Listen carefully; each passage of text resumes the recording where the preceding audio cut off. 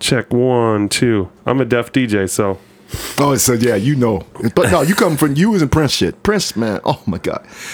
That shit would be so loud sometime, man. I know. Oh my God. He could peel the skin off the back of your neck, man. He could make the hair just, oh, God damn. That's funky, but goddamn. Yeah. Yeah. So I acquired some of that. I wonder what his hearing was like. Oh, I bet it was bad. I bet it's bad. Dustin, come on. Are you asking that? I'm just saying. Oh my God. There's no way, right? Dude. It's physics. You can't be around music that's loud for that long. No. I was up close and personal, man, at a young age. Yeah. And, we were loud, man. We were fucking loud. So we had to be able to play good, because if we didn't, we was going to be a nightmare.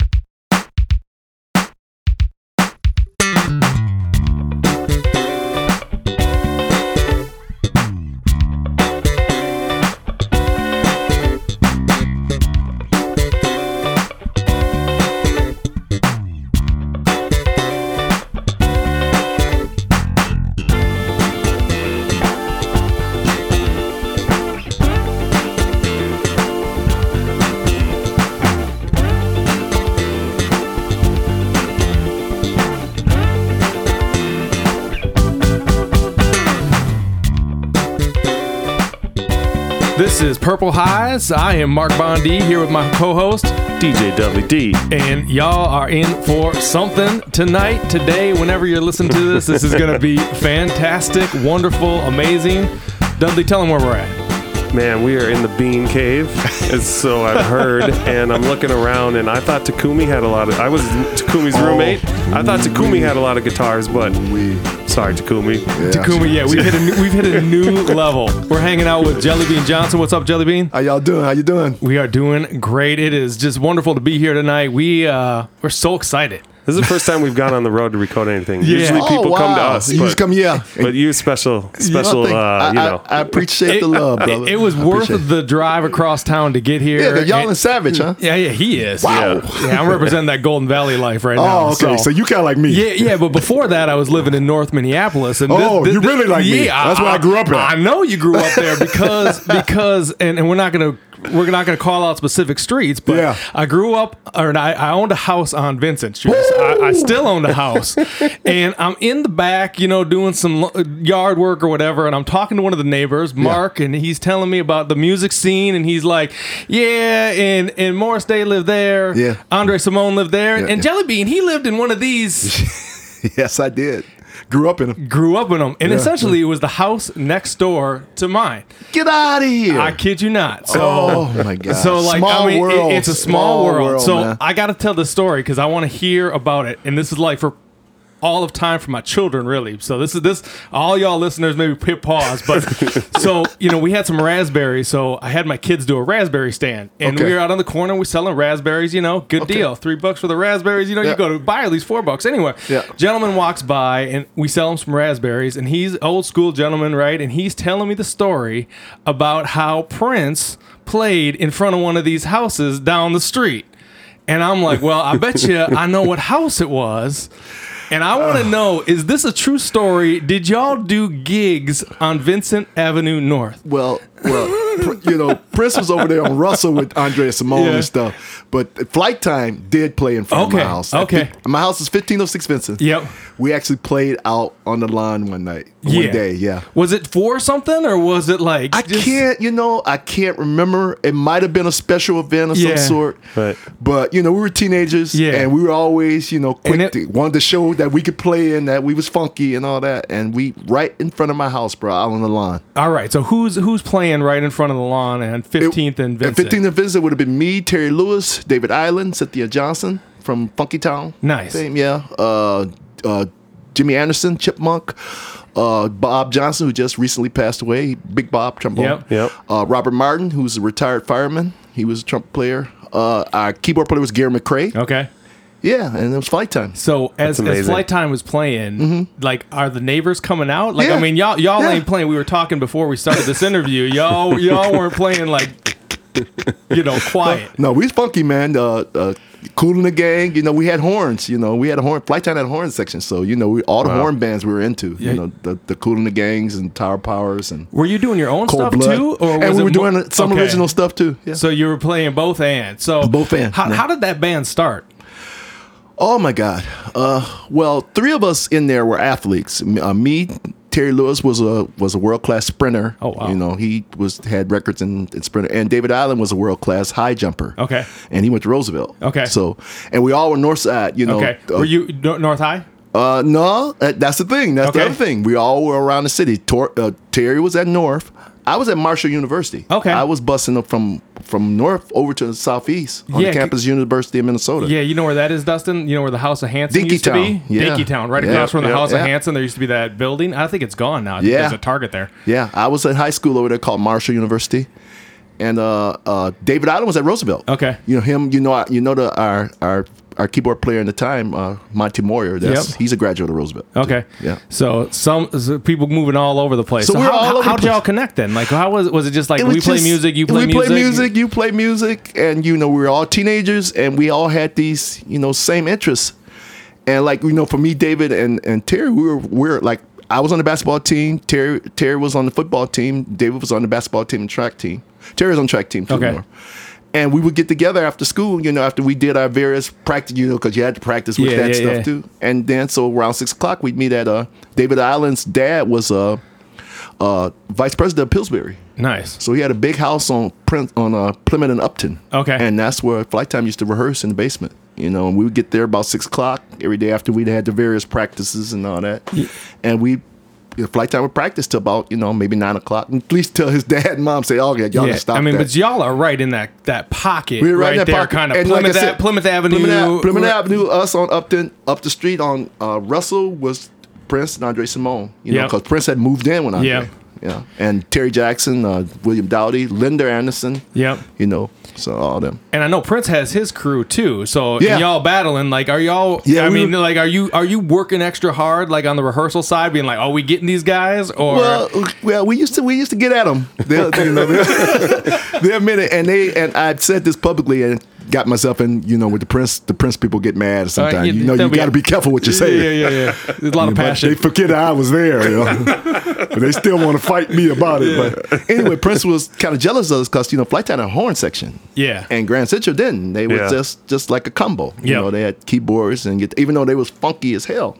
But that was the difference. So they would come watch us, and we had our various battles. Right down the street from there was the Way. Yep. It's like, so every year in those early years, the Way would throw a big thing in the summertime, a big festival right outside the Way on Plymouth Avenue. And they blocked Plymouth Avenue off, and we'd be in the street. And that was a spot. And that was a spot. And you see all the bands. We all would gear up and play out there. And then they moved it in later years to Phyllis Wheatley. Okay. In North Commons. Okay. And was that like a battle of the bands type thing? I mean, kind of, but not really. They didn't advertise. We didn't advertise it that, but we was trying to get at each other. Yeah. So there was this competition, it was right? Definite and without that competition, y'all wouldn't be Jellybean Johnson. Yeah. You definitely want to outdo your friends. What do you think it was about North Minneapolis that was producing that culture?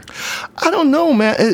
I think we got lucky. Okay. I really think we got lucky that I moved, because I moved here. My mom moved me from Chicago in 1968 to keep me out of the gangs. Yep. And were you a musician then? Were you playing guitar or no? I wasn't. I hadn't even started guitar yet. I was, finally, starting to experiment with the drums and stuff.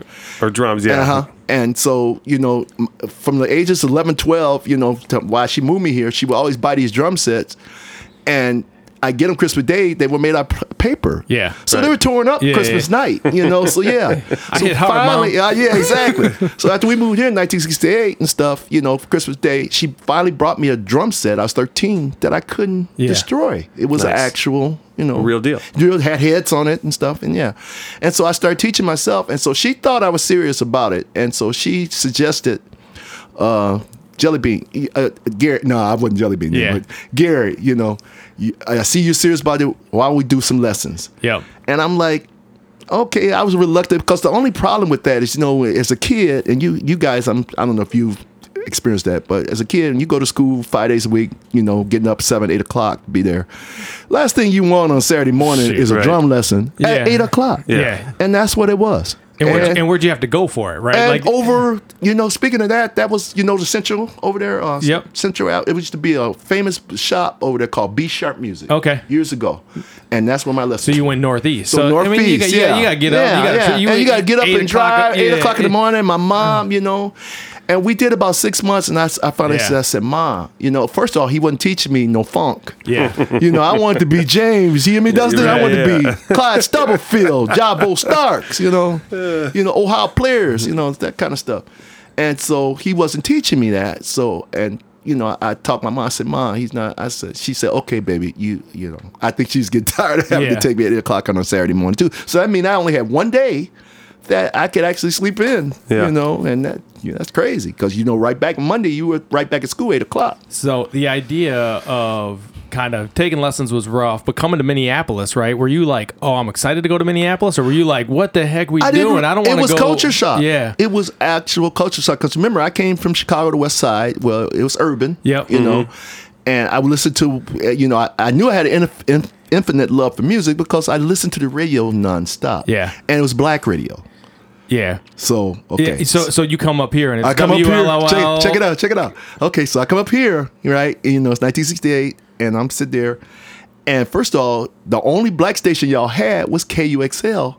That was like from 1 to 5 in the afternoon.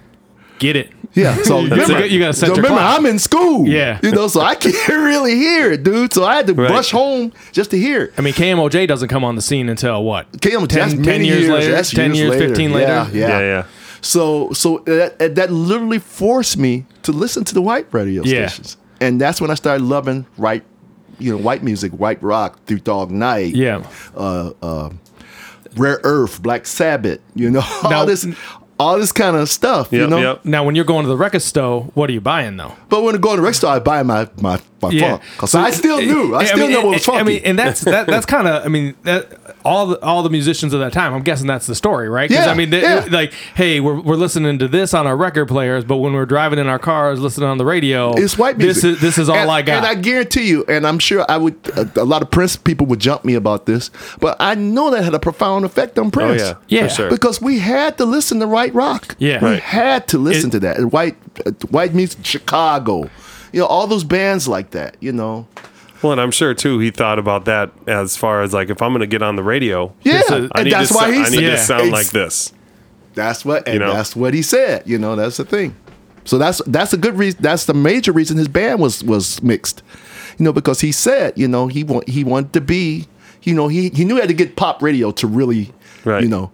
Sure, you know, no offense about black. We all love our black stuff, you know, but he knew to get big where he wanted to be, like a Purple Rain big. Yeah. He had to get the white people. Crossover. And that's what 1999 was about. And Minnesota is kind of just like a perfect breeding ground It's a perfect for that melding of sound. Perfect, bro. Because I mean, before that, like nobody's on the map, right? No. Well, I mean, maybe get in a fight about that too. Yeah, but the I mean, we ain't Prince we ain't like that. Yeah. You know? But you had Bob Dylan here. Yeah. You had all the other, you know, Dylan. I'm probably leaving out a few other white, you know, famous But Dylan people. just ain't that funky. Yeah, I mean, he wasn't. That's all along the Watchtower. You know, yeah. He'd come up with that more folksy sound. Yeah, folksy stuff. But that's what white people loved here. Yeah, you know, they do. You know, so.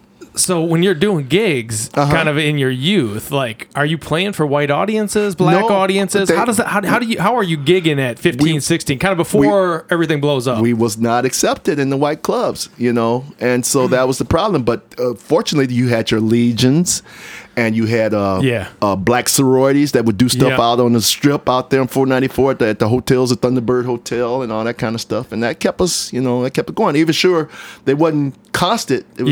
We did one white orientated gig. There was a bar in Minneapolis, and this club owner hired us because we were teenagers and he'd have to pay us that much. You were cheap. But and it was called a Flame Bar. Okay. And on one side was country, and the other side was, you know, black music. And so Flight Time got hired, you know, this is getting close to my senior year in high school.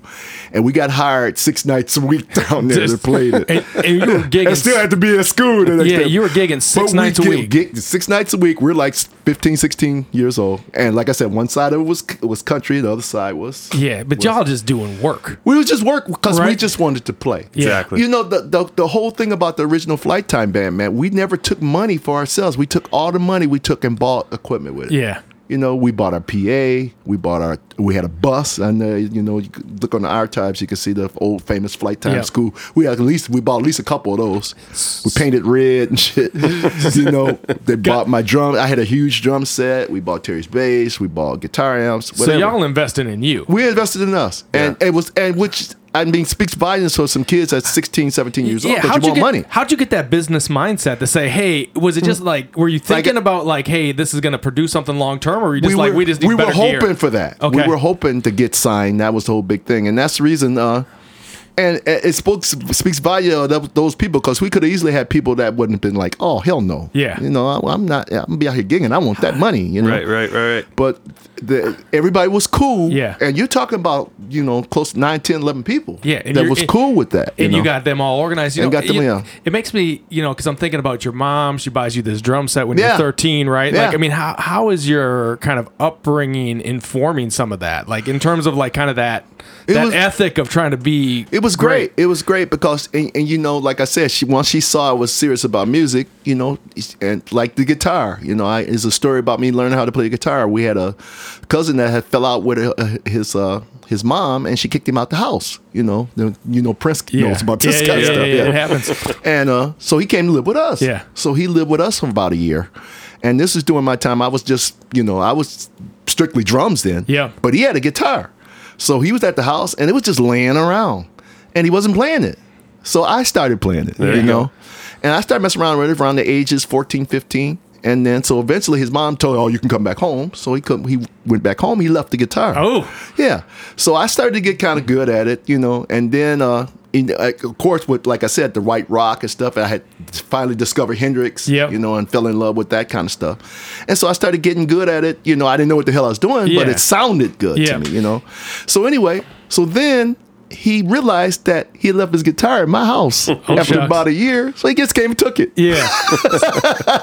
So now I'm heartbroken because I don't have a guitar. And my mom said, oh, baby, I got you. Yeah. So she went to, these holiday stations, right? There used to be a holiday superstore. Yeah, I remember the holiday superstore. My dad used to take me there. Yeah. And my mom went in there, and they had with the beers. They sold guitars in a box. She bought one and a little amp. And the rest is history. Kept it going. Shout out to mom though. Just Yeah. But giving you, my mom, helping you out. And seeing your passion. Yeah. And you're doing it. You're doing the work. She saw that I was serious about it. Yeah. And she could hear it. And she had a ruse. I had my own spot downstairs in the basement of 1506 Vincent. Yeah. It was totally dedicated to my room. I had a huge ass drum set down there, my amps and guitars and stuff there. And she had a thing. She worked at the post office for 30 years. Wow. And she said, Gary, when it gets to be about 9 or 10 o'clock, you got to stop. Yeah. Stop with the noise. Because I got to go to work. Yeah. And that's what the deal was. I could play, when most kids were out front, when they get home from school, they out playing football and all that crap, basketball and stuff. I've been doing that. I was shedding. You're in the basement? I'm in the basement. Yeah. In the lab, as we call it. Yes, sir. But I think it's important though, right? Because people just want to they want it all to come easy, and or it's not. and what your testimony is hey, like I did work this at thing you got to work day in and day out, and then you had a social network that was that's also like-minded. And that was reinforcing it, right? Because you didn't want to show up and not. Yeah. I was lucky to grow up with the kids I grew up with, because they were all music orientated and they were into the same passion that I was. Yeah. And the other thing it did, it kept me out of trouble. Man, yeah. Because I was an easy candidate to get into some trouble. Because my brother, he did it all for me. He took that. God rest his soul. Yeah. But he struggled, man.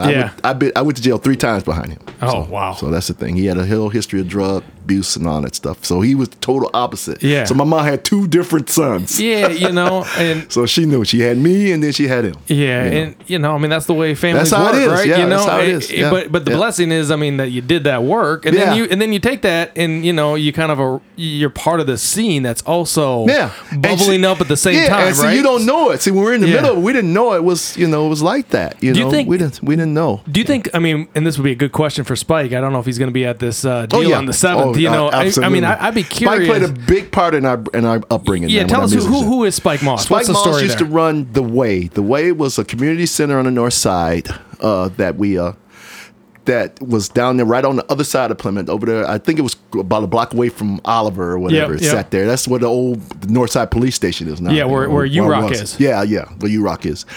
And that's where we would all go to hang out, man. And was it like an after school thing? It was like an after school thing. It was community center, and he was doing the same thing to keep us off the street. And, Yeah. you know, and they had a band called The Family. That's where Prince got that from. And they were badass. You know, they were scary. Everybody wanted to be like them. You know, that's where Sonny T came from. I saw Sonny T at 12, 13 years old, man, just abuse the Stratocaster. I had never seen somebody play like that. It's just like with Prince. The Yeah. same. I saw him at 12, 13 with guitars. I'm like, how in the hell are they doing that? And so that's the thing. That's why I was privy to see that kind of stuff. And you know, Prince always said that Sonny was a big influence on him. Yeah. You know. Yeah, for sure. Yeah. So, but yeah, the Way was a big community center, and we had all these musicians. One of the guys I'm probably jam with later on tonight, his name's Pierre Lewis. He was in the Commodores for the last 13 years. Nice. He just left there, but yeah. And he was 13 like a keyboard whiz. Yeah. At 13. You know, he could just jam on the B3 and just scary, just all these great musicians. So I think I got lucky moving here from Chicago to be around that kind of you got that put kinda into culture, a whole space. Do you remember the first time you meet these guys? Like, do you remember, like, I remember the first time I meet Prince or Morris Day, or is it all just kind of cloudy? It's just all kind of cloudy, you Yeah. know. I get asked that a lot, you know, and I try to remember.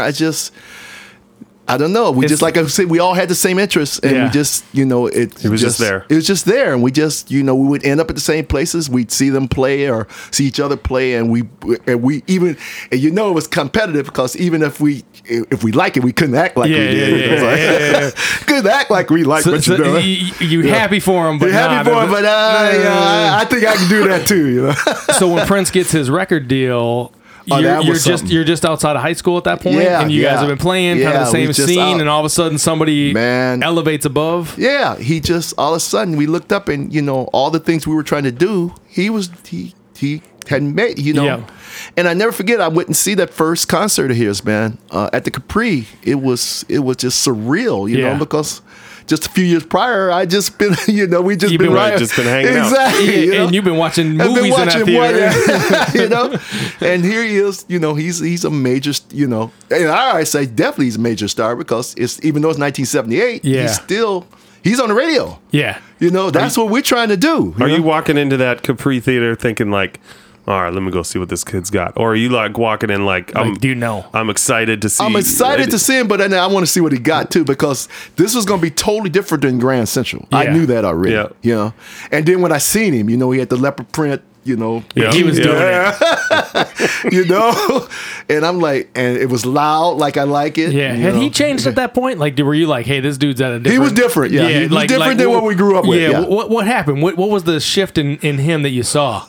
Just the maturity in the music, Yeah. you know, and that's the thing. I didn't know, and this is the thing, you know, when he's in Grand Central, I didn't hear these grooves. Yeah. You know, because they were playing covers and stuff just like Right. us. You know, I wasn't hearing, you know, when his first album is phenomenal, man.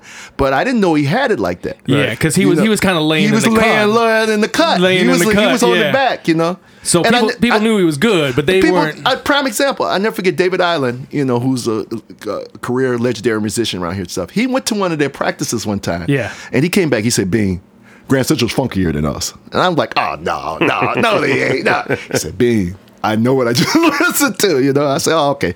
So, you know, so he knew, but, you know, like I said, they were still playing everything we were playing, you Right. know, the Grand Central stations and all that kind of, and then they would try to play the horn songs, and it was, you know. You're like, we got him. We got the We horn. got You the ain't got horns, yeah, and that's what they admired about us, you know. Did Prince ever try and take your horn players?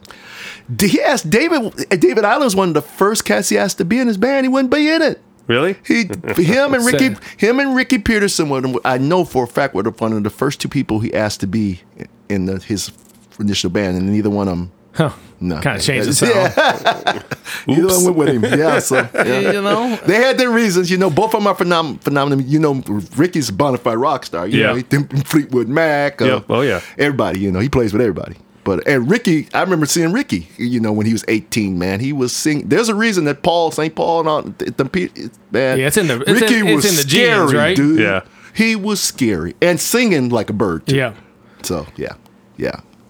So Crazy. Prince arrives. You see him at the Capri. You're like, all right, Okay, we on a new level. We on a different level now. Now, do you start to do the calculus in your head? What's that going to mean for me? I got to be practicing more, or did you know? I just kept my course because by this point you got to realize we're still flight time. Still, we're trying. We figured that just gave us more impetus. Yeah. That somebody could get out of here. Could get out of here. So we start doing demos. We can make it too. And then Cynthia gets, then Steven Greenberg takes her. And so now we're really, like, damn, So we kept going, and then Sue-Ann, Sue-Ann was from here too. Then Sue-Ann got a record deal at 18. Oh, wow. So that just really Minneapolis is getting hot. So yeah, we're seeing as black musicians, we got a chance. We just got to do the right things. So we just kept at it, man, until like 1980, 81, and then that's when life changed. With the time and all. The first time album, and originally Morris is gonna drum. Yeah, originally they had the Faithful Meeting. I wasn't that. I was heartbroken, because Morris was going to be drunk. He didn't want to be the singer. Yeah, he wanted Alexander O'Neill wanted to be the singer, and I had just spent a year at the Flight Time band had evolved. With all with people making it, people leave. Like Cynthia left, we got Sue-Ann Carwell. Yeah. Sue-Ann Carwell leaves, we get Alexander O'Neill. So then so making it happen. Flight Time band is bad as hell, but people gonna be there long, And then Prince comes. Hey, we're gonna have a meeting, and we're gonna have a meeting, and he had Warner Brothers had agreed to give him money to do a new band, and so Morris was going, Morris was gonna do that. So that was probably, and me and Morris had grew up homies, playing in his mom's living room and shit when we were like 12, 13, playing the drums. We're both lefty drummers, and he's Northside too. And he was on Northside too. Yeah. He was right across the street from North Commons. Okay, that's what that's what a YMCA now. His house was right there. Yeah. Okay. And so, that just changed the whole thing. So they have the Faithful Meeting. I'm sure y'all have heard about that. And and Alex needed paper. Yeah, he wasn't willing to invest at that time. Now you got to realize, Alex had came here and made a name for himself in a short time too, because he's from Mississippi. Okay. And he came here and joined some of the bad bands. We had a bunch of badass local bands here. We had the Mystics. We had Free and Easy. We had a bunch of local white bands who, he was the perfect lead singer for, and they had hired him. And he came in and did his thing, and he was doing well. And he was doing well.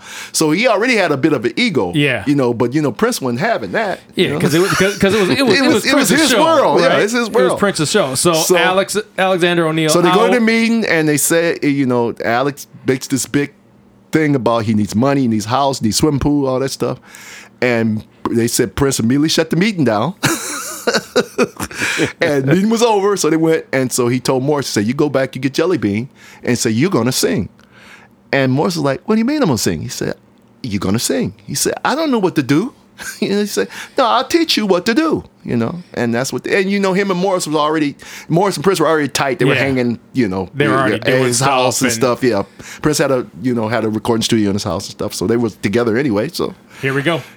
Yeah. That's how it started. So let's talk about that house. Cause was this when he was living in 50th in France?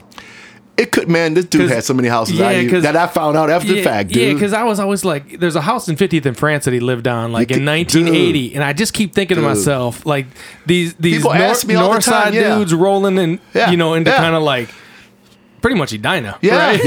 yeah. That was taboo. Yeah. I was always curious what that was all about. That was right? taboo, bro. Yeah, because Minneapolis, it's got its lines, right? And folks kind of, it was a segregated and probably still is very much a segregated city as far as where people go, and you know what the deal is. And stuff, so, but he had so many, man. So many different places that he had some I knew about, some I didn't. And that's some I had been to, some not. Yeah, but always got a recording studio. But that was the thing. Close. That was part of it. Yeah. He always kept us aboard and stuff. And drums set up, and that's how virtually the first 2 Time records was made. Him and Morris just jamming, just the 2 of them jamming. Yeah, just drums and bass, and starts off like that. And more it kills me. He tells that story today. We were just on the '80s cruise here, and he was telling it to this whole packed auditorium. He's asking about it. He said, I come in and we jam, and I play the drums and stuff. And I look up, and say I'd go take a nap or something, you know, because this dude never sleeps. He said I'd wake up and a whole song is done. Just done. Yeah. He's got me out there. Whole thing done. And that's how he operated, man. Yeah, I found that out years later, when dealing with him. But that's how it was. You know, he would just take. I remember when we were doing the family, man, I was sitting right next to him. He was playing high fashion. And I was like, damn, how you doing that? He was just wearing the guitar out. And I'm just sitting there stealing. He don't know. I'm just stealing, watching. I say, how in the hell is this? Oh, my God. Yeah. Just nasty. Just naturally funky. Yeah, naturally funky. It's running through his Just DNA. His output was just ridiculous. Yeah, and he never slept. That's the thing. He lived and breathed music. And sometimes that would, that would cause problems with his circle because... Everybody else needs sleep. We all just mere mortals. I think Dustin probably knows this story. Yeah. So, I mean, when you're on the road, is it like that too? Like, are you just like, hey guys, we got to go. We got the next thing to do. Even the tours with the time, it was always after party afterwards. Stuff. And you be up, you be up to like 3, 4, 5 o'clock in the morning, and then you got to get to the next city or whatever. And that's how it was. You knew that, and it'd be a problem if you didn't show up. Yeah. Now, when you get off those tours, are you like on like a 4-day nap, or is it like it's a recovery period, Bob? It's definitely a recovery period. There's no care. But that's how he was. So the time starts, right? You're in at drums. Alexander O'Neal's out. Morris Day's the front man. Yeah. Now, y'all start rehearsing day one? Like, hey, they got an album ready, or you? They have the album ready, but we took a good 6 months. Okay. So you're working we're here. Working. We're on Lake Street, man. Lake and Fourth, man. A place called Yasm's. Okay. Tell us about that. 7 days a week, bro. 7 days a week. So you just like you've been grinding in your mom. You've been grinding in your mom's basement. You're like, when's this work gonna end? Now you get a gig with Prince, and you're just dude. Even more grind. He was a grinder, dude, and he would be there most days. He would come and check, make sure that we wasn't fucking around. Yeah. So when you're grinding, like what's that day like? Because you guys got 6 songs on the first record. You got 6 songs on the first record, but you would just we got it down to art, man. We get there like a little bit before noon, and the first 2 hours, you're gonna mess around, everybody make it going, and then we'd run the set a couple times. He'd come and watch us and sit, and then we decide what's working, what's not working. So you're analyzing as well. So you're analyzing what's going on, and then we take a little break and laugh because the time is full of crazy people, and then Prince too. So you get all that practical joke shit going for about a couple hours. Then we go, then you do another set, you run through it again, and this went on, man, for 6 months. Now, what does that practice do for you? Like, I mean, you get tight. You can't help it. You get tight, dude. That's right. That's why we were. It's like breathing, right? Yeah, it was like breathing, and that's why he said we were like Frankenstein to him. Yeah. And this is why the first tour, when we were out and stuff, we used to wear his ass out because that's the only thing we. That's what you had. Yeah, so we had because we rehearsed. Y'all weren't getting paid. We wasn't getting paid. We were $150 a week. $150 a week, and working hours, like 8, 9, 10 hours. It depends on what us. Sure, we were hanging, and sure, things are a lot cheaper than they are now. But it's still working. You still had a car. You still had to get gas, all that kind of stuff. You had to eat. Yeah, I talked about this on our interview with Scotty Baldwin, where Jimmy Jam was talking about Prince and kind of the whole rehearsal motif and that whole deal, and his line was. That Prince would give him bigger than the record, Jimmy, bigger than the record. Yeah. Like, how did that play in? Like, because that was essentially like, it startled me, bro. But that show you that the vision that he saw. He said, Jimmy, he told all of us, it's got to be better than the record. So, Jimmy and Monty had to be dancing at the keyboards and singing and posing. It was a whole culture to this, And, the guys up front were dancing. The 3 guys up front are dancing, So there's steps involved and singing. Everybody's singing. He wanted the vocals to sound like Temptations. Yep. The singing groups. And he wanted the music to be tight and that pocket right. And this is how it was. And, you get the records and you hear the different things and say, like a prime example, Jimmy Jam tells a story about 777-9311. Now, first, let me tell you the story about the drum beat. Yeah, because that drum beat's crazy. It was absolutely bonkers. And so we're rehearsing to go out on the 1999 tour, and Prince had rented out the convention center downtown or the Armory or whatever. Yeah. And set up the whole stage show. And, and that was another 8-hour day job because, we had to come and, do that too. Yeah. So he told me and Morris, you meet me down at the Armory at 11 o'clock. 11 o'clock, at least before noon. Yeah. And the three of us sat down behind my drum set, and we said, we got to figure out how Bean's going to play this in concert, you know, and had these guys dancing and stuff like that. So he sat down first, and he played what he thought I should play.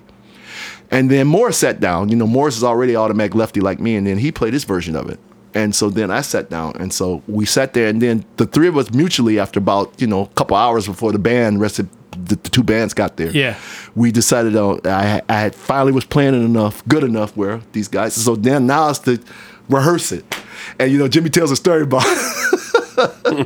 he used to ride Jimmy. I'll give Jimmy that. Jimmy has his issues too, but there was definitely that competition. They were pushing each other. They're both two geniuses, and right. they knew it. So you know, it was button heads a little bit. They butt heads big time, man. And I used to think that Prince was picking on him, but in hindsight, I know he wasn't now. Right? Yeah, but that's greatness, Yeah, right? That's like we're gonna gonna push this to the edge. So Jimmy was talking about on 777. He said he was just playing the part and he wasn't singing. Yeah. You know, he said, Jimmy Jam, why are you not singing?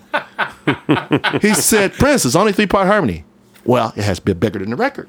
Oh, man. So you can find the part, sing the part. Okay, so then we run it again, right? So we sing it again, right? So then all of a sudden, Jimmy Jam, you and Money are not dancing. You see that step, those guys, the three guys up there, Jesse, Terry, and Morse? You can do that at the keyboards and play. He said, really, Prince? Yeah. He said, yes, you can. See, he would make you do things. Right, take it to the next level. That you couldn't think you could do. Yeah. You could do it. You know, all you had to do is put in the work and stuff. But you didn't know it. What do you think it was about Prince that made him push like that? What was driving him? It could have been, and how did he know that like there was that next level? I don't know for a fact, but it could have been his upbringing. Yeah. You know, I know he had a contentious relationship with his mom and dad. Yeah. So that's part of it. And you know, just your upbringing, man. I think that played a big deal in that, and the way, you know, he came up. But then at the same time, his dad, the Jimmy Jams, has the same thing. You know, his dad's cornbread. You know? And they both had this trait from their dad. Yeah. Even though there's very contentious relationship. Let me say this: we all had effed up dads. Yeah. You know? But there's roots there in terms of the the roots are music there, and they took it. Yeah. It had been put into them. It was in their blood. Yeah. And they both inherit that. I mean, you know, Jimmy Jam got he's Jimmy Jam because of cornbread. Yeah. You know, I tell people that already. You know, and we have our differences about that, but I'm just saying, you know. He's Jimmy Jam because of cornbread. Yeah. You know, so that was the thing. So, Yeah, and Jimmy and Prince, a lot of things. John L. Nelson. Yeah, because but there's they're growing up in that environment. There's a certain excellence. There's a certain competitive flair. Yeah. And then they're bringing that to the scene as well. And they probably have a sense. I'm just talking now as I think about it. There's probably a sense too. Like if we're gonna do this. Yeah, like we got to do this, right? We got to do this because, I mean, you've been in the business a long time, 40 years, yeah, 40 years. Yeah. I mean, they ain't just writing checks to anybody. No, and especially not back in 1981, 82, and not black, and not if you were black either. You know, that's the other thing. It was. Tell me about that. Tell me what was kind of the scene, and how were black artists kind of being held back in terms of... It was being held back here because, like I said, we couldn't play the clubs, even though we were better than a lot of the bands that were playing them already. But it was that whole thing. We still look at how divided the country is today. Yeah. Similar storylines. Yeah, it's a similar sort of storylines, man. So, you know, so what happens with First Ave? Like, because y'all come into there. We couldn't play First Ave. Until when? The only one of us that I know of that played First Ave back in the early days was Jimmy Jam had a singing group called Mind and Matter. Okay. And they actually, there's footage of them playing. It's got to be 80, 70, 80, before he got in the time. Yep. And they were one of the few that played at first. And I think it might have been Uncle Sam's then or something different, Depot or something. So how does Prince get the gig? Because he just became Prince and had this album out, and they're like, hey, and they just kind of like... they fell in the... Well, first of all, you know, I can't say for sure. The guy that owned First Avenue, one of the guys, his name was Byron Frank. He was our accountant back then. Okay. You know, and I think I'm not sure if he was accountant for Prince too, but he was one. You know, his daughter runs it now. Okay. Dana Frank. Cool. Yeah. So that was part of it. He's seen that we are exceptionally talented, but yeah. You know, was it because Prince was hitting that crossover? I think he was. You know, I think that's part of it. Yeah. I think And all of a that's part sudden, of it's it. like, you can't ignore this. Well, let me tell you a little short story about that. We always, when Prince was doing his band, I was teasing Morris. I said, dude, how come you're not his drummer? And Morris was like, dude, I don't understand it. He said, Morris, I got a drummer. Yeah. And his drummer was Bobby Z. Yep. So that shows you right there. He had in his mind A vision. a vision that his band had that, you even his think- keyboard player with Dr. Fink, same thing. Yeah. Do you think he's in his mind as he's kind of working that time frame? Is he projecting forth his alter ego? Because I mean, I hear stories It of him. could- it I could've hear been. stories of him writing Purple Rain like way early It on, could've- right? Like well, I know I'm gonna call up on this crew here. Yeah. And It- like it was when we hit the next gear, It was scary, I got dude. these guys laying in He the said cut. to us, that we're going to do movies, we're going to be big. He said that to us. How old was he when he tells you you're going to do movies and you're going to be big? Well, we had to be in our early 20s. oh wow. We're in our early 20s when he's saying this. And we're thinking, dude, we're just trying to be out here and be Yeah, we funky. just- Yeah. You already paying us $150, then come Yeah. on. We're trying to get to that I want to drive a nice car like you. Was he kind of one of those guys like he's just like, I'm just gonna keep repeating it until y'all believe it too, or Yeah. is he it was gospel. Is he It was gospel. convincing himself And while that he's saying went- it? And dude, that went not only to the black musicians, that went toward the white musicians too. You ask Bobby and Matt and Lisa, all of them, it was a culture, bro. Gail Chapman back in the day, yeah, he preached that. His crew, most of his crew was white anyway. Yeah. So they had to deal with him too. He wasn't Yeah. easy to deal with. Yeah, I mean he's pushy. He's right? with Dustin, I ain't got Dustin. To tell you that. Dustin knows. He Dustin, knows. you got I any ain't got Prince no doubt. stories where you're just like, Yeah. this dude pushed it over the top, Dude, that's how it was. I had this little saying as we got older and stuff, and I wasn't working for him. No, I say everybody gets a turn. Yeah. Everybody got a Prince story Yeah. that is not too Right. pleasant. That's just how it goes. Does it have an expiration date on it then? Well, at first you thought, my expiration days when I stopped working for him. Yeah. And started working for Flight Time. But back then I just wanted to kill him. Yeah. Because I'm like, dude, there's no reason for you to be like that. But Was there an off switch? Like, did you see the off switch he sometimes? can be nice as hell. Yes, it Yeah. just depends. Prime example, and I don't want to put Morris Hayes out there like that, but Morris Hayes told me that because he is really close. Him and Kurt was the two closest to him Yeah. back in there. And Morris Hayes said, "Bean, I learned." And Morris was there 20, 25 years ago. He said, "I learned that you have to figure out what Prince you're dealing with that day." Yeah. What mood? What He's mood? a Gemini. He's Yeah. a Gemini. Jimmy Jam, Gemini. Yeah. I got a baby mom that's Gemini. Yeah. I think about it. I hated her too. So Half of her. yeah, half her. Yeah. Only the good thing is my daughter from there. Yeah. But anyway, let me stop. I'm gonna get in trouble on here. But yeah, I'm glad you said that, Yeah. Dustin. That was Yeah. part of it. Yeah, that's a for big sure. part. I'm a Gemini too, so Jesse Johnson, another one. Yeah. Yeah. Difficult as hell. Hendrix, but difficult is hard to deal with. When did Jesse come in the scene? Because he's coming up from Jesse Iowa, came right? up from Rock Island and stuff, and he had joined a local band here called Enterprise. Okay. That Morris in, and we seen him, and we knew he was different, dude. Yeah. Because he was funky, but he had all that Southern rock. You know why? Because he had played like all them bands, Molly Hatchet, and all them Southern rock bands. Even dude being a black guitar player with long hair, back in the Quad Cities. In But Illinois. game recognized game, right? Game recognized game.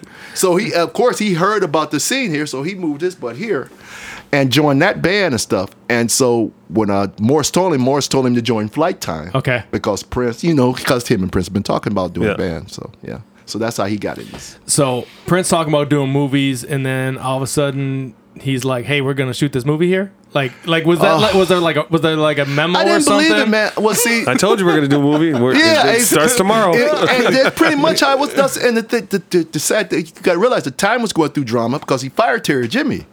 Yeah, right at that time. Right at it when we was Yep. getting ready to do it, So of course me and Monty was like, "Hey, dude, we're out of here." Me and Monty quit too, because it's like, how can you do that? Because we just spent 2 years helping you get this together, and now you're breaking our band up, know. And so, but anyway, I changed course and stuff. Them guys went on, and plus Terry and Jimmy they've been doing stuff already. Yeah.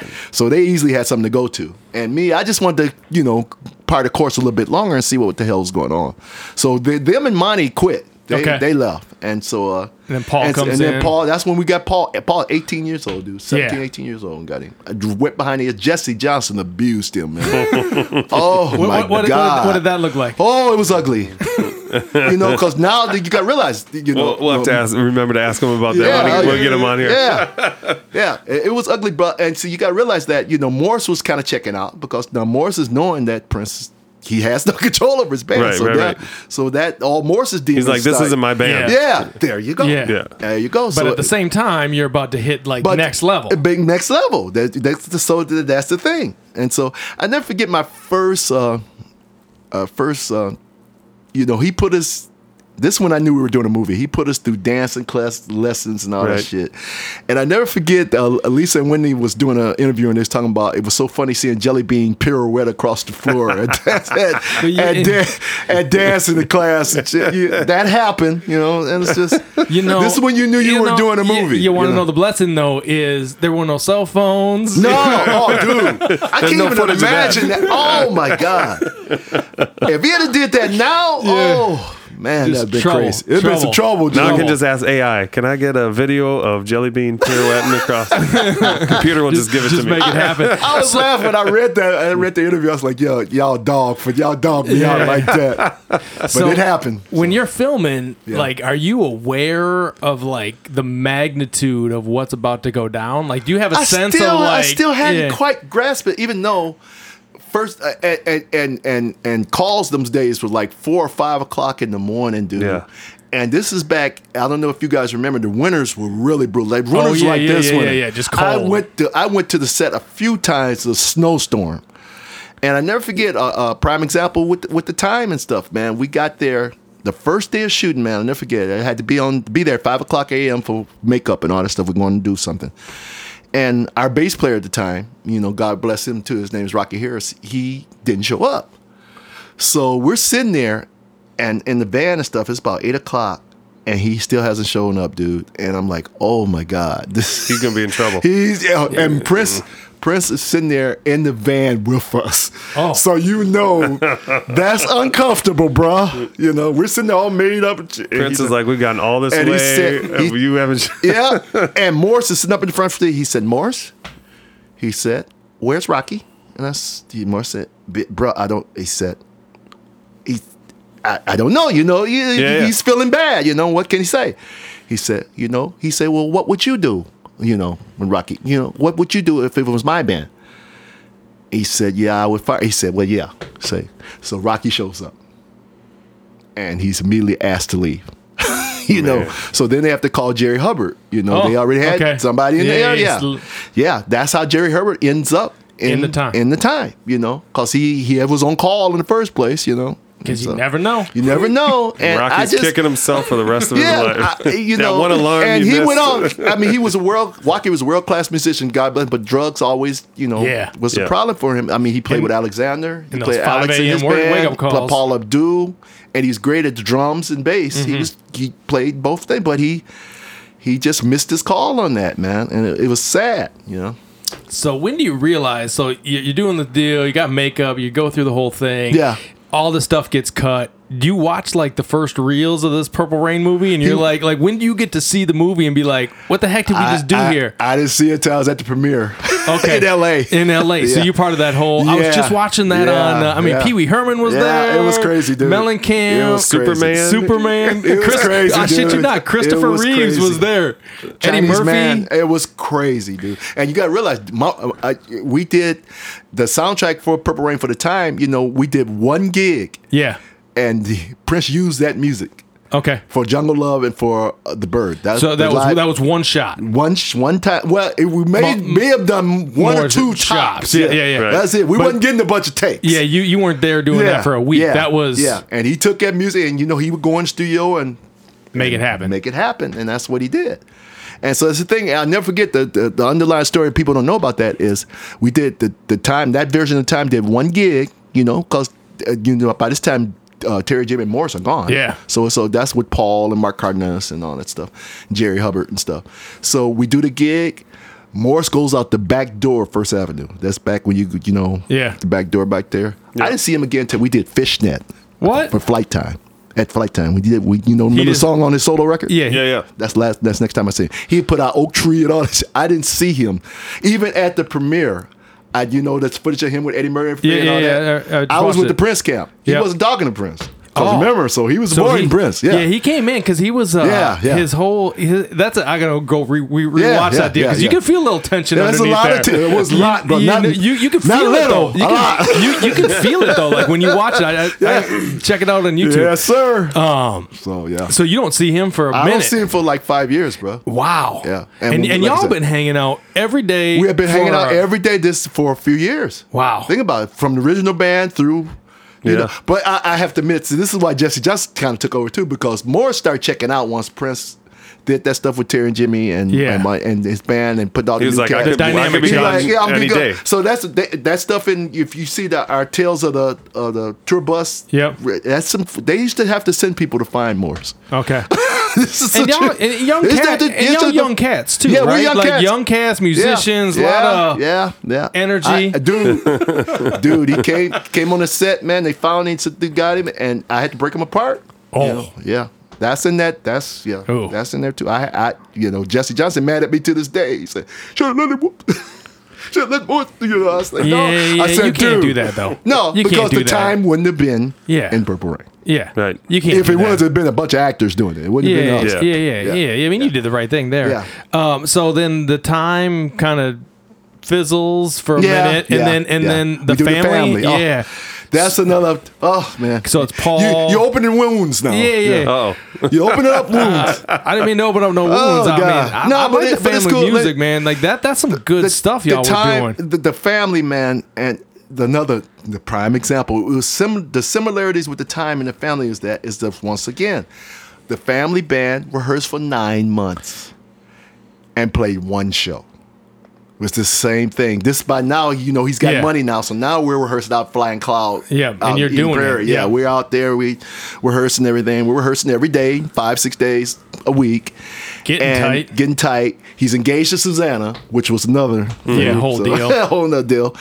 And so we're getting tight and everything. But the only problem is we wasn't under contract paper-wise. Yeah.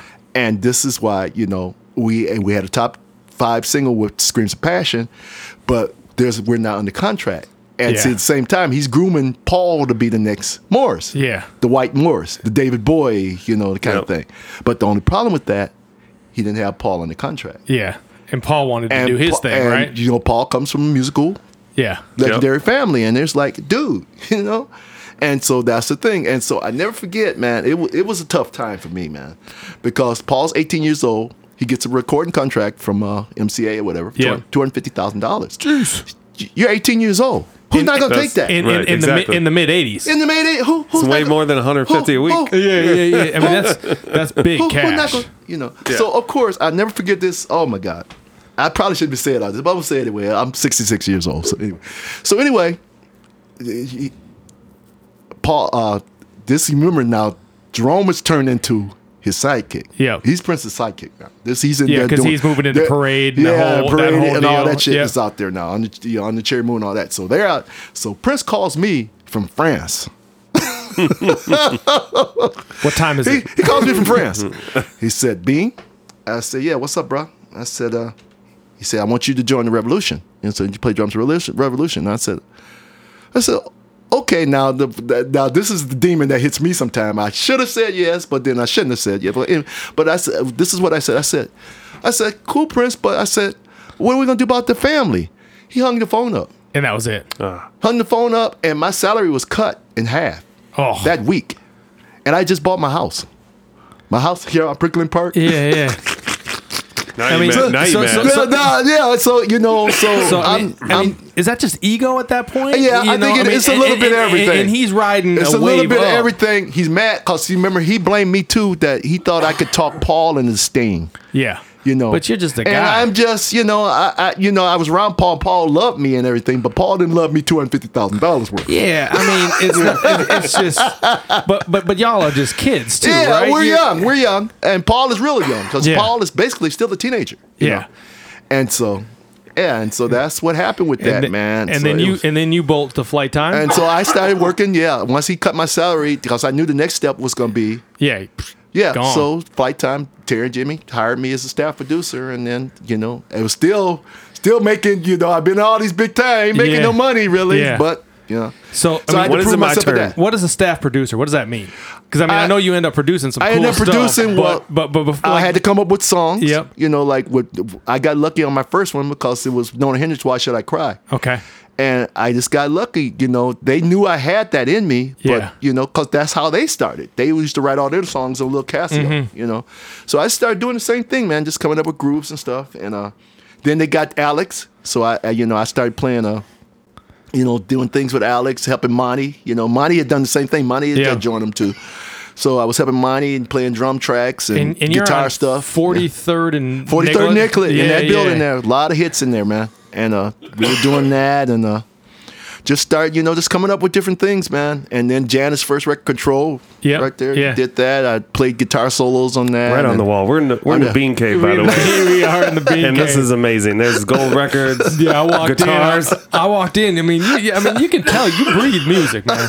Right? I like do, man. that is who you are. That's the reason I have to be here by myself, man. Family members don't get it sometimes. Yeah. So I But need that it's space. like in the Yeah. DNA. It's like this is who you are. That's who I am. That's So- why he still goes, you know, tonight he's going to go jam. That's why he's hanging out at Yeah. bunkers. You know, like, this is what you do, You know, right? it's funny. It's funny too, just because my family asks me that all the time. I've had various fiancés, everything. Like, why do you have to be out every night? Why don't you just? And sometimes I do stay home, but I get antsy. you Yeah. know, and I just, you know, it's kind of, you know, I hate to admit that, but you know, it is. So it's much easier when It's just you know, when you're that's your own life. boss. Yeah. Yeah.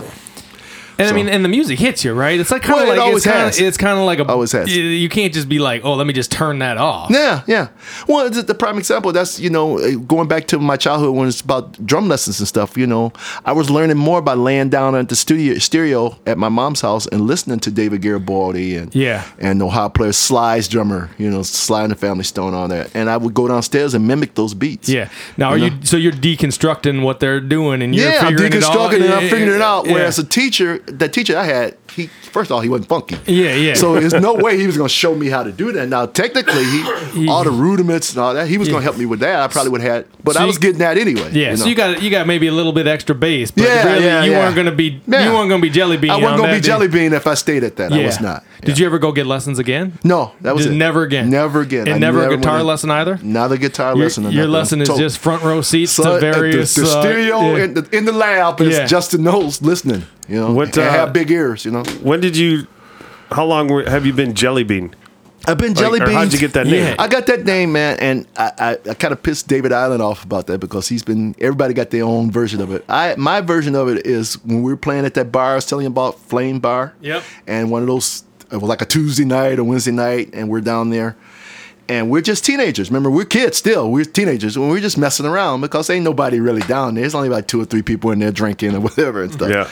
So we're not playing that great. We're much better than what we're playing. Yeah. Because we're messing around because you ain't playing to nobody. You know, you're playing to the seats or whatever. So anyway, we get off the stage and we hollow over in the corner and we're just kind of laughing and talking and stuff. And our trumpet player, Robert Martin, he said, man, damn, we sound really bad tonight. And we was like, yeah, we kind of, he said, man, we sound like a bunch of jelly beans. And we kind of said, what? And he said, Jellybean Johnson. And then everybody fell out. We just laughed about it. We didn't think nothing of it. Yeah. The next day, this dude comes. He brings me a T-shirt. You know, I was real skinny then, so about a large T-shirt. And he has a vulture. It's a vulture, a picture of a vulture sitting on a fence out in the field somewhere, you know, like crows. And he has Jellybean underneath it. And I said, man, dude. He said, yep, this is for you. and the rest is just history. And I've been right? Jellybean ever since, man. And another Prince story compared to that. This is to show you how crazy. Y'all remember Jellybean? I know Dustin knows about Jellybean Benitez. When we were right before we were doing Purple Rain, Jellybean Benitez. Well, actually, I want to take that back. It was after that because he had found out that I was Jellybean. Yeah. You know, and you know this is during this time when he was with Madonna. He was this famous DJ and everything. Anyway, he calls PRM Productions. And he told him he wanted to talk to Prince about making me change my name. What? Uh-oh. And Dustin, you know Prince. No. Oh no. You know Prince. You know Right. what happened with that. He got cussed out. Next time I see Jellybean Benitez, I'm at the Grammys, right? With Terry and Jimmy, I'm at the Grammys, and he's apologizing. Oh, man, I'm so sorry. I had no idea. I had no idea, man. Man, you're great, man. I said, dude, I'm Jelly. Prince told him, he's Jellybean Johnson. You're Jellybean Benitez. Yeah, there's room in the world for multiple Jelly Beans. But he didn't tell him that nice. You could be Jolly Rancher. So that's what happened with that, man. So was Control recorded on the 43rd Nicollet? Sometimes I drive around the city and it's just like crazy. Yeah. That is just amazing to me. Every note the music of it. that's come out of here. Yeah. Yeah. A lot of hits was on 43rd and Nicollet, man. That was back in our days. We did that. I did Alex. I played Innocent. I'll never forget Prince introduced me to Miles Davis out at Paisley. I used to come out there and hang out. Yeah, and Miles Davis told me, he said, dude, Foley, I'm sure you know about Foley. He's a world-class musician stuff. He was his bass player at that point anyway. And he had turned Miles onto Innocent as near my guitar solo. And Foley said, man, Miles wanted to tell you, man. He said, that solo you did on Innocent is off the chain. And so I'm standing there with Miles. He said, yeah, that guitar solo you played. Now, I'm freaking out. Right, exactly. It's Miles Davis. Yeah. Dude, it's Miles Davis. And he liked something I played. Yeah. And it was just crazy. Yeah, so, because I was thinking you're going from 43rd and Nicollet to Edina with Flight Time, right? Yeah. And the Edina Flight Time opens in 88, right? And they put some bucks into that. And then Prince is out building Paisley Park. So it was crazy. Like, are y'all in like it was crazy, a studio arms race? It was crazy. It was crazy. And it was funny too, man. And show you, that's when I kept a relationship with him afterwards, man, because I got so much musical stuff from him. Yeah. So I would go out and, once Paisley was built, man, that's when he was nice. I could go out there and they let me in the shows and stuff. Right. And I cannot tell you how many times I jammed with him till 4 or 5 o'clock in the morning. Was it just there. Hey, we gonna bring it Northside? We'd be out there and he would play, man. Because he loved to play. Yeah. So we'd be out there. I'd get up there and jam with him, man. He might come on. Yeah. He wouldn't come on to 3 or 4 o'clock in the morning or some shit. But we'd be out there jamming, man. And he'd say, "Is Flight Time funky?" Was this during the... This is the 90s. This is the 90s. This is the 90s, bro. Yeah, because we start going out there in 95. Yeah, so around that time. Yeah, so you get out there and you just... I'd be out there and just hang out with him, man. And sometimes with fans, I'd leave sometimes Flight Time. not. I'd leave Flight Time 1 o'clock after I've been working all day, and I'd go out there and hang out. Which is, it's so cool if you think about it. Yeah. It was a cool scene, man. Do you remember your first time walking into Paisley? Like, what'd you think? Or... Ah, man. Do you remember him talking about building it? Blurry. It gets so blurry, Dustin, because, and I knew it was going to be big. So of course I was impressed. But also, Flight Time was building, their shit was thing. Right. So I was in the middle of that too. So it was just, but his was, Prince's was like this fortress. Yeah, just ginormous. Ginormous. Just to come from playing out on the streets and like putting all that little money into your PAs and stuff. And then now it's like Flight Time. It's crazy, dude. Paisley Park's being built. Like, I can't even imagine going through that time. That's all happening really within, I guess, from 68 to 88, right? Yeah, that's 2 decades. We're in the game, Get to the 80s, we're in the game. You're running the game. Well, I mean, really. We didn't realize. I think maybe I'll speak for me. I didn't realize just how big it was until I seen a band starting to dress like us and trying to play like us, and I didn't realize that, man. I didn't see. On our first album, I had a smoking jacket. I can't tell you how many dudes roll up with a smoking jacket. Me and Morris was the two smoking jacket guys, And everywhere we went in the country, there's some dude his hair was curly, ready to roll. You ready to roll? Got a smoking jacket and some Stacy's. You're big when people are dressing up as you for Halloween. A thin tie and shit. Like, okay. Because you come back for Pandemonium. Okay. How does that connection happen? Because you got Flight Time and Edina, you got Paisley Park. Prince wants to do Purple Rain 2. Yeah, and I'm glad you brought that up, man, because I think that's the last time that we really got along with him. Okay. That's when he was showing us love. Yeah. We were doing the Pandemonium record. I never forget going out to Paisley one night. I don't know who was with me. It was me or someone, because he was asking us what do we want out of the vault for Pandemonium, right? Oh, wow. And I'm sitting up in his quarters in the room, and I said, dude, I want chocolate and I want jerk out. And he said, well, Ben, you got them. You know, and that's how Flight Time. Now I'm sure Terry and Jimmy had, because you know they're big West Chili thing too. But Yeah. you know, we ended up with that, and I never forget, man. This is some funny shit too. This is doing his Kim Basinger time. Oh, so it's the Batman era. So this is Batman era. Yeah. So he brings her to the studio. Ooh. So, so me and Monty are in there comping vocals for something, one of the songs, you know, and he comes in and he got her with me. So already I'm like, oh shit, this is fucking Yeah. Kim Basinger. Kim Basinger. Yeah. You know, but I can't act like it, right? Right. And he's like, be cool. Jellybean, what are you guys doing to my song? I said, you know I was. And me and Monty, I said, bro, I said, we're just comping vocals, man. He said, oh, really? Can I listen? I said, yeah. So we just doing our thing and stuff. And I'm still tripping because him and her just walking around Flight Time. You know, Flight Time was impressive for that time. You know, the big, you know, because we got the big building and stuff too. So he's walking around. We had like 4 studios going. And we're working on our record in addition to all the other stuff productions we were doing. So it was tripped out to see him just walking through the halls and bringing her she's a movie star. Right. And she's Just at the studio hanging out on a Tuesday. You know, on a Tuesday night. He's like, look what I got. Yeah, exactly. It's walking around the building. I'm like, damn. Like, so yeah, that. So y'all were recording. That album gets done at Flight Time. Yeah. Not Paisley. Yeah, he just sent us some stuff over from there, and he let us do whatever the hell. And you know that was unheard of then too, because he didn't like. Yeah. He wouldn't let you mess with his stuff. Dude. Yeah. He usually had to be in charge. He let us, and that's probably because Terry and Jimmy were huge then. That's the only reason. He was like, "We're riding this thing." And Jesse too. Jesse was. Yeah. So he was that was his begrudgingly Getting respect. He was nod showing. of the head. Yeah. Tip That of the was his hat, respect. Like these guys got hits, so I guess it's okay. You know? Right. Yeah. And then, so y'all do that. You do the movie again. You're back in movies. Yeah, it was such a nightmare, man. Because for one, and I think he found out, and I forgot who told us that making records is not the same as making movies. Oh, it's a different deal all around. That project was doomed from the start because he took over the movie directing part. Yeah, he wanted it. He wanted total control, dude, and that's what it was. You know, Purple Rain had a director for a reason. Yeah.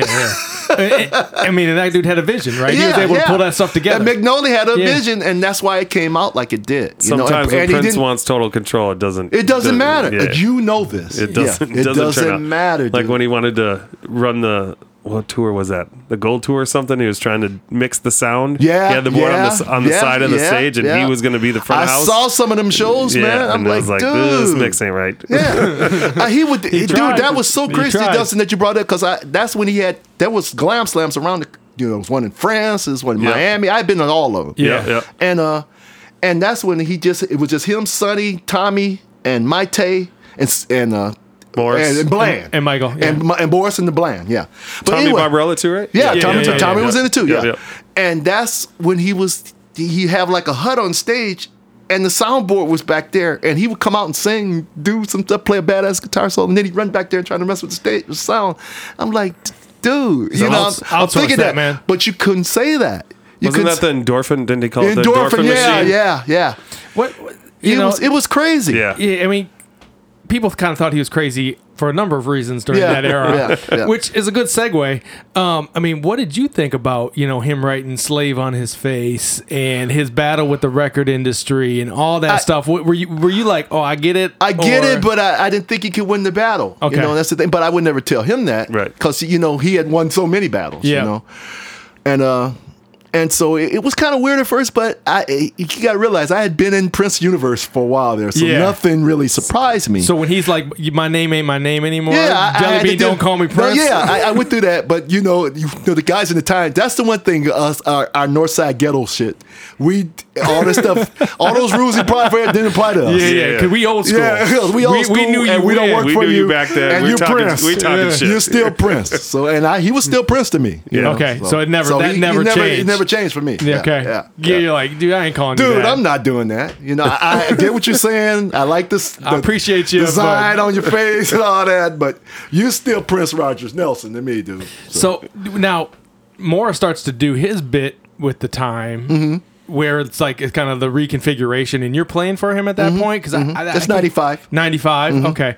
So was that the first set of gigs that he starts doing on his own? Yeah. Okay. So how'd that all go down? Well, we basically saved him. He had got strung out and stuff, and he was out there doing nothing and stuff. And Jerome is the one that really talked him into, dude, let's get the band back together and start doing gigs. And that's what we did. He came. He said, Jerome told him, because I was really close to Jerome then. He said, I can get Jellybean and Monty, and we can do this thing. Yeah. And Morris was worried about what me and Monty was going, because we already had hits, and how much we was going to charge him and all that stuff, So, but me, I always, that's the one thing me and Morris have in common. We like playing. We like playing in front of people. Yeah. And that's just in our blood. Get you gigs. If you can get and gigs that's the go. thing, yeah. And so that's where he had us. And me and Monty had that bug, and he knew it, and Jerome too at that point. And so we did. And dude, within 2-3 months, he was back on his feet. He moved to Atlanta, everything. And the minute he moved, typical Prince, he got the Prince gene. Minute he got some more money, he changed again. He went back to the mode that he was back in the old days. Yeah. And, when it was all about him. So, but we're still 40 years in now. Yeah, So, and still doing it. And still doing it. Yeah. Still doing it. Because Yeah. were you doing? I was talking to Dustin last night about it. The New Year's Eve 1999 gig that wasn't quite New Year's Eve. Yeah. That was was it Miami? No, Where? here. Here. At Paisley. Yeah. We're on that rave to the rave into the whatever. Yeah. Okay, because that's like where you're first kind of connecting back. Because before that, I don't remember. Yeah, No. That's when we found it. How was that? It was great, man. But that's the thing. Remember, that's the time too. I was still coming out there jamming and stuff. Yeah, so you're connected. You're I'm still always connected. Part I'm of always part of scene. it. Morris was just, they were finally getting the. So when you say you're going out there jamming, Yeah. who else is there? Who's on drums? Is it Michael B? Michael might have been gone by then. Kirk? It probably was Kirk. Okay. Yeah, because I watched the Kirk and John Blackwell transaction. Yeah. That was kind of different too. And John Blackwell, though, he was a bad he man. was Rest in really- peace. Yeah. Dude, let me tell you a story about John. I saw John when he was 18 years old. He was in Cameo. Yeah. Okay. 18 years old. Just unbelievable. And the same thing that happened with him and Prince happened with him and Cameo. Larry Blackman it's almost like they was jealous. Yeah. I mean, this boy's pocket was he was doing, all Yeah. and Larry would still be on. He rode him like So he was pushing him too. He was on him all, and I thought it was bullshit. I'm gonna just be honest. Being a drummer and knowing how hard it is to play and stuff. Right. And a little side story about that. Me, Larry Blackman, Jerome Braley, and Diamond from Ohio Player. We were all in the Modern Drummer back then, And there's a thing around here somewhere, an article or that. Anyway, being funk drummers, legendary funk drummers, and everything. Yep. And so I would sit there. We would be in concert with Cameo sometimes, and I would go out and watch. And I just watch Larry be in front of him, just giving him mean mugging him and shit. I mean, this kid's 18 years old, just killing. Right. So anyway, move forward and shit. And he comes out. Which he told me in later years, how much he admired us and admired the whole Minneapolis thing. He was a student. So, he was a student. When I was on tour with him, John Blackwell was constantly watching old videos of drummers and Parliament and Ohio That's Players, what he all that was, stuff. man, Yeah, he was a student.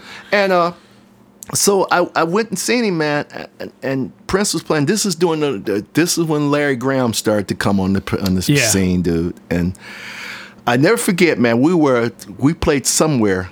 I don't know if this was one of the videos, whatever, and stuff. And we opened for him, and Larry was back there reprimanding Prince about cussing. And I was like, I was cringing. I was like, dude, this is what we do, dude. Yeah. We've been doing this. I mean, he was mad. That whole Jehovah Witness shit, man. And it was just on my nerves so bad. So I left the room. I just got out, because I just, and I didn't realize just how a profound effect that it ended up having on Prince. But you could tell then, because Prince still, I like the old Prince. Yeah. I like the one that, and that's the one you grew up with. And I grew up with, nasty, that's the one I grew up with. And Larry changed all that. Yeah. What do you, so what does the last, 15, 20 years of your relationship with Prince look like? What? It was, it was great all the way up to 2007 at the Super Bowl. I told him, I never forget seeing him at Bunkers and told him he was off the chain at the Super Bowl. And then remember, that's when he did something happened then, because then he started treating the time like shit. Yeah. Oh my God, it was bad. It was really bad. Remember the 3 gigs downtown? The Target Center, 777 on First Avenue, and who did he play for? The before he did Target. Macy's. The Macy's because concert. Of the perfume. Because perfume. We were supposed to play that. He flew us. Sorry, the time we were in concert at Summerfest at Milwaukee the night before. He calls Morris, tells him, I want you guys to come open tomorrow at Target Center, right? All right. So I'm already kind of leery because the weird behavior had kind of really started manifesting and stuff. But I was just, okay. All right. So we was looking forward to it once again. It would have been good for us to play in front of 20,000 or whatever people it was going to be. Now, so side note than that, my baby's mama, my manager, business partner, the closest thing to wife, Marty Bragg anyway, and my daughter, Georgia Blues, they went downtown and stood outside for hours to get tickets. Oh, I was there. To go. And it was like 100 degrees. Like 150. Yeah. It was so hot. Yeah. So With anyway, the first Ave gig. So all right, it gets to be 4:30 in the afternoon. He already doing the Macy thing, right? Yep. 4:30 in the afternoon. We're supposed to report for sound check in the Target Center, right? Yeah. And so he's limo there. comes and said, we get a call. He said, limo's driver said, I was told not to pick you guys up. What? And we were like, what do you mean? He said, yeah, he decided that he didn't want to use you guys tonight. No explanation, no nothing. So now He just mad. man, dude, I'm in tears. Morris was so much first, and then he had us at the Chanhassen Inn, way out in Chanhassen, away from everything that's going on. You know, so Morris lost it. He said, "Man, F this." He said, "JB, who is his bodyguard, time, I'm moving down." He went and got a suite downtown in one of the hotels. Yeah. And left. So we're out there. Thank God I'm here in my house. Yeah, I'm going home. Yeah. I'm going home. Go I went be home. with my guitars. Yeah, don't. Oh my God. So all right. So you know what happened. You did the show. So anyway, so I'm out that night and I'm out in the clubs and shit. And this, there's been a few times in my career where fans will cross the line, man. Yeah. And I'm sitting there at bunkers on the front seat up there, watching. I don't know if it was the combo, whoever I'm watching anyway.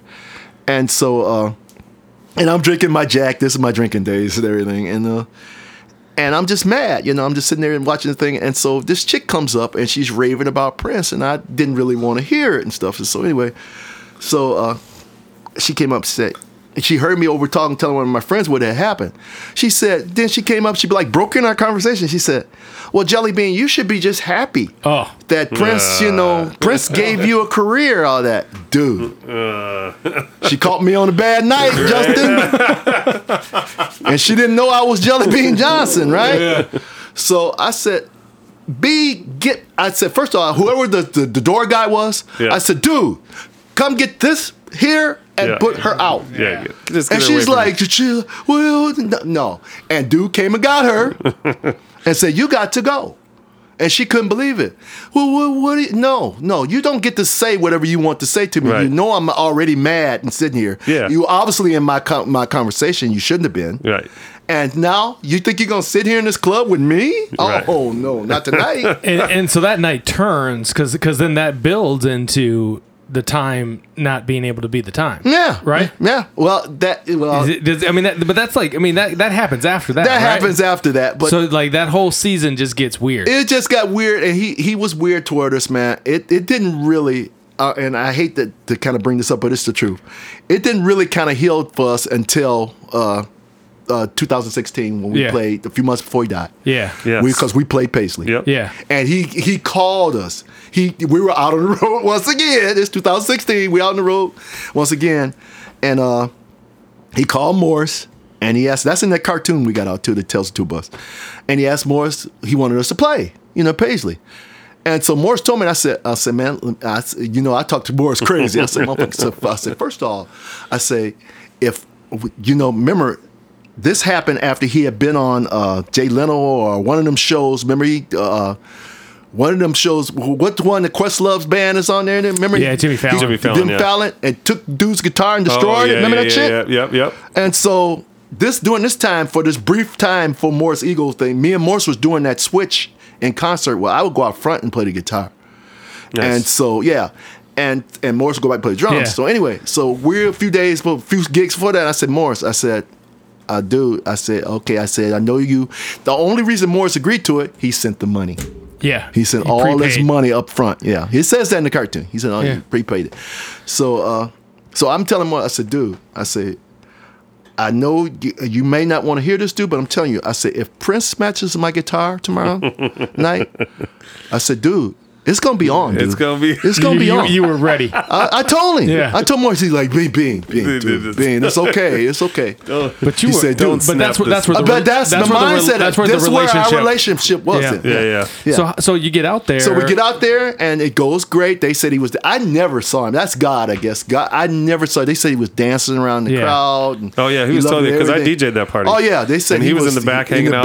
He was having a great time. And I never saw him. Yeah, and so anyway, what the craziest thing from that night, the whole craziest thing, we're back up in the dressing room after the gig and stuff, and in Paisley, this, Dustin, you get that call.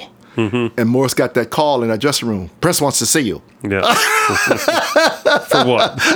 What'd I do? So Morris looked kind of scared. What's Prince? Yeah, exactly. So they come and get him, right? We don't see Morris for the next 2-3 hours, bro. Yeah, and they just hanging out. They're just hanging out, man, and that's what this is about. They kind of made amends there, They right? paid amends right there. And so think- Morris came back. I'll never forget that ride back to the hotel. Morris was messed up, dude. He was telling us all these things. Prince wanted to take us out. Remember, he was just doing the piano and the microphone. Yeah. So Yeah. he was talking about taking us. He wanted us to go to Europe and all that. He had always preached. Morris still ain't understand that about Europe. We still don't play Europe as much as we should to this day. Yeah. Oh yeah. I'm sure y'all would. Yeah. Well, Morris, But anyway, Prince had been telling him. He told him many times in his career. Morris, he said, when I first went over there, I didn't make any money. He said, I went over there. You go over there, you kill him. Then you can name your price. And he basically did. Yeah. Yep. He played Europe. He made millions and millions of dollars in Europe. Which justifies so because they made millions and millions of dollars off him. Yeah. Yeah. So I mean, do you think that last Paisley gig and him inviting you, is he like? I mean, I think he knew. That's where I was going. I think he knew. And hey, this I gotta make some things right. I gotta here. make some things right, and he made it right with Morris, and that's what messed Morris up so bad because Morris said he told him he loved him, and he never done that. Yeah. That didn't come out of Prince's mouth. Many times he told me, Bean, you funky, you nasty, and all that. That's as close to love Right. as it gets. Bean, you tearing the guitar up, you bad at Yeah. I need a solo, Jellybean. But that's as much love I was gonna get. But these are long-standing friendships Yeah, and oh, yeah, relationships, yeah. and y'all, Since we're 12, 13 years y'all old. grown men at this Yeah, point, we're right? grown men. We're grown men. And you started, right? You're 12, 13, and then you. Yeah. So Yeah. it's crazy, man. Well, I know you're doing some work here on the Minneapolis Museum. We're gonna wrap with this because Okay. I want to talk about this for a minute because you got the deal on June 7, 2023 for those that are listening to it before in the that. future. Yeah. And that's happening at the Capri from 6 to 10. Minneapolis Museum. What is the Minneapolis Museum and what are you trying to do there? We're in the process right now trying to get capital. We want to build a Minneapolis Sound Museum, and our whole thing is about, everybody knows about Prince and Paisley and all that. They know that side of the story. I want to tell the other side of the story, the people that were just so much of a part, but nobody knows about them. Right. So a lot of cats that Prince grew up with were great musicians, but people don't know. Yeah. And so this is the part to get the guys off the north side that were essential. Me, Spike Mosses, all the the Joe Lewises and all the different people, all the people I grew up idolizing that helped, and the Prince idolized too, quite the Sonny T's. So this Minneapolis Sound without Museum. them, there's no Prince. Without there's no Prince, but people don't know that. Yeah, so that's the thing. So the Minneapolis Sound Museum, what does that look like in 5 years? Right, you're doing some fundraising now. If we're doing some fundraising, we're trying to yeah. find it, and we want to keep it on the north side, even though and my business partners say don't talk about what goes on the north side, but I don't, but we want to help build it up. Yeah, I mean, mean, because it's just crazy. Yeah, it's just a crazy time. But I think that's where we all grew up at, so it makes sense for it to be over there. Yeah, I mean, there's some crazy stuff going north sides for sure, but there's a lot of great stuff too. There's a lot of great stuff too. North, I just saw something today. They putting a new thing. It's not going to be ready till 2025, but it's some the aero engineering. Yeah, did you see that? Yeah. Yeah, and I mean, the more stuff we get over there, the more opportunities people have to work and make money. Let's do it. Yeah, and I mean the community. You look at like what Spike did, and continues to do, but with the way and with y'all, like people doing work, they got businesses and doing stuff. Yeah, like that's you do work. Things happen. You do work, and then you get maybe the crime will stop. Some. The Minneapolis Sound Museum shouldn't be any Dinah. No, Justin, thank you. I didn't want to say it. You said it for me. Well, let us know. Plus, my family wouldn't let me do that anyway. Oh hell no, we're not going out there. Yeah. I mean, and I think it's a worthwhile endeavor, right? Because it is about a community of people, a culture that was built, and all of the various forces that were at play to make Minneapolis music what it was, right? Yes. It didn't just come out of air. It was a culture. We grew up in a culture. Well, whatever we can do to help that. Oh, yeah. Well, Dustin, that's Dustin, one of my musical nephews there. Yeah. He's funky. There's a reason he was Prince's DJ. There's a reason. There is a reason. I believe that. Prince didn't mess with you. You wasn't funky. He let you know. True that. Trust me. Well, let us know what we can do to help. Because I think absolutely. it's that history, that legacy. I mean, that's stuff people need to know. Yeah. That is stuff people that's my need job. to know. I want to do it. I'm in the fourth quarter. I want to do it before I leave here. Amen. There we go. I like it. Yeah. I like it. Dudley, what else you got? I don't know, man. I mean, I just want to thank you for, like you said, you go out, when I was playing in a band at bunkers and stuff, like it means a lot when Jellybean shows up and hangs out and not only watches your band but then all of a sudden you can call Jellybean up and he's gonna play a little solo on something like boom.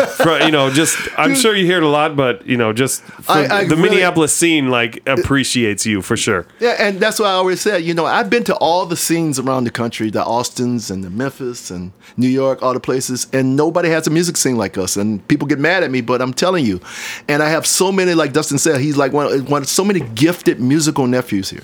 Yeah. I mean, all instruments, be it a DJ, a guitar player, a bass player, a drummer, is so many of them. And I'm Uncle Bean, and they're world-class musicians. Yeah. Like Stokely Williams, another one. I did Conditions' first record, and Stokely is phenomenal, man. Yeah. He's a phenomenal, his wheel set's like Prince in a lot of ways. I feel like we got a whole nother episode, I'm just saying. Like part one. This is part one. Part one. Y'all come get me when you want. We do another one because there's all kinds of roots that are going out from y'all, right? Yeah, and then there's what happens next. We barely got into that, absolutely. But it's just the whole musical family we got around. We would keep going, but Jellybean's gonna go play tonight. He's got a gig, man. He's got a gig. We might just follow him and go to the show. We might go just hang out for tonight. Every Monday night, it's free. It's the blues. That's my blues spot. That's a lot of blues. Are you just sitting in, or are you playing all night? I just sit in. Just go hang out. I did a blues record. I have to mention him. He's like my nephew. He's coming here to play at the Madonna Ballroom with Bobby Rush. Bobby Rush, the old blues.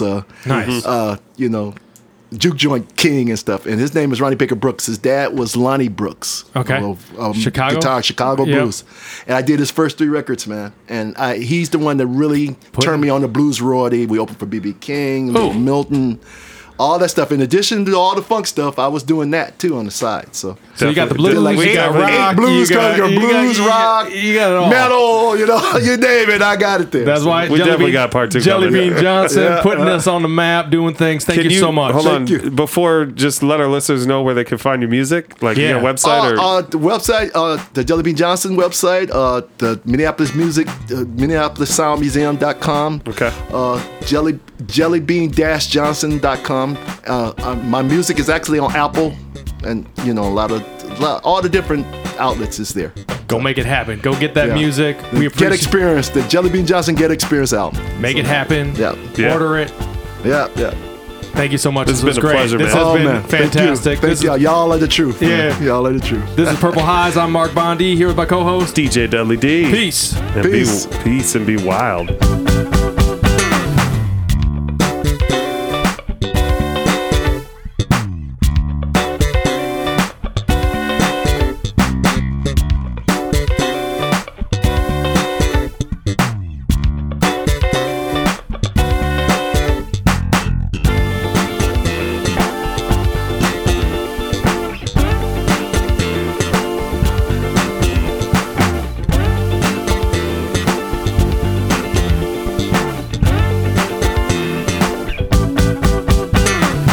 So y'all give me a talk and I couldn't shut up. Now I'm sweating. That was amazing. That was amazing.